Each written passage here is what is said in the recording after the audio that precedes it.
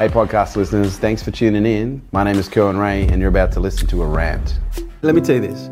You're not going to find your purpose sitting around by saying, what is my purpose? You're going to find your purpose by knowing that you want to find it. And then just being aware. Just looking around, like being aware. When do you know that is your purpose? You know. It's like love. You just know.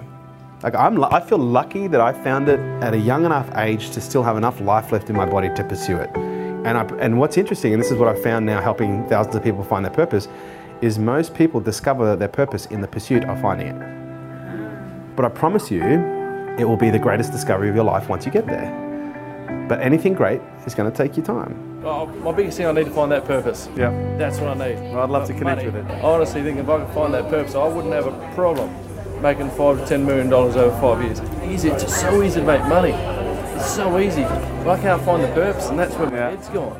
We'll help you, brother. But I don't care about that, mate. I just want the purpose. And so for me, it's very much about aligning business owners with why they're doing what they're doing, the purpose of what they're doing, and aligning it to a passion, something greater than just making money. And it's not because I don't want my clients to make money, I just know the consequences of when people focus on making money, and it radically increases the levels of stress that they experience on a daily basis. So when you get to focus people on things that they're fundamentally passionate about and within a good commercial model, that's when people can do some really incredible things.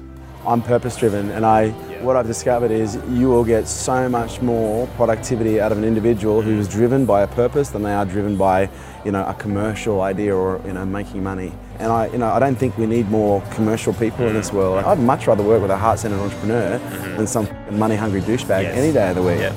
And for me, I've always been driven to, because I was learning disabled at school, no one could ever teach me properly, and so I never knew how to learn. And so when I finally learned how to learn, my goal then was to teach how to learn. And so many things coming together, lots of mistakes, it's just kind of happened that way. And for me, it's just getting to a point where you have to be completely comfortable and accepting of who you are and what you have to do based on your purpose in life.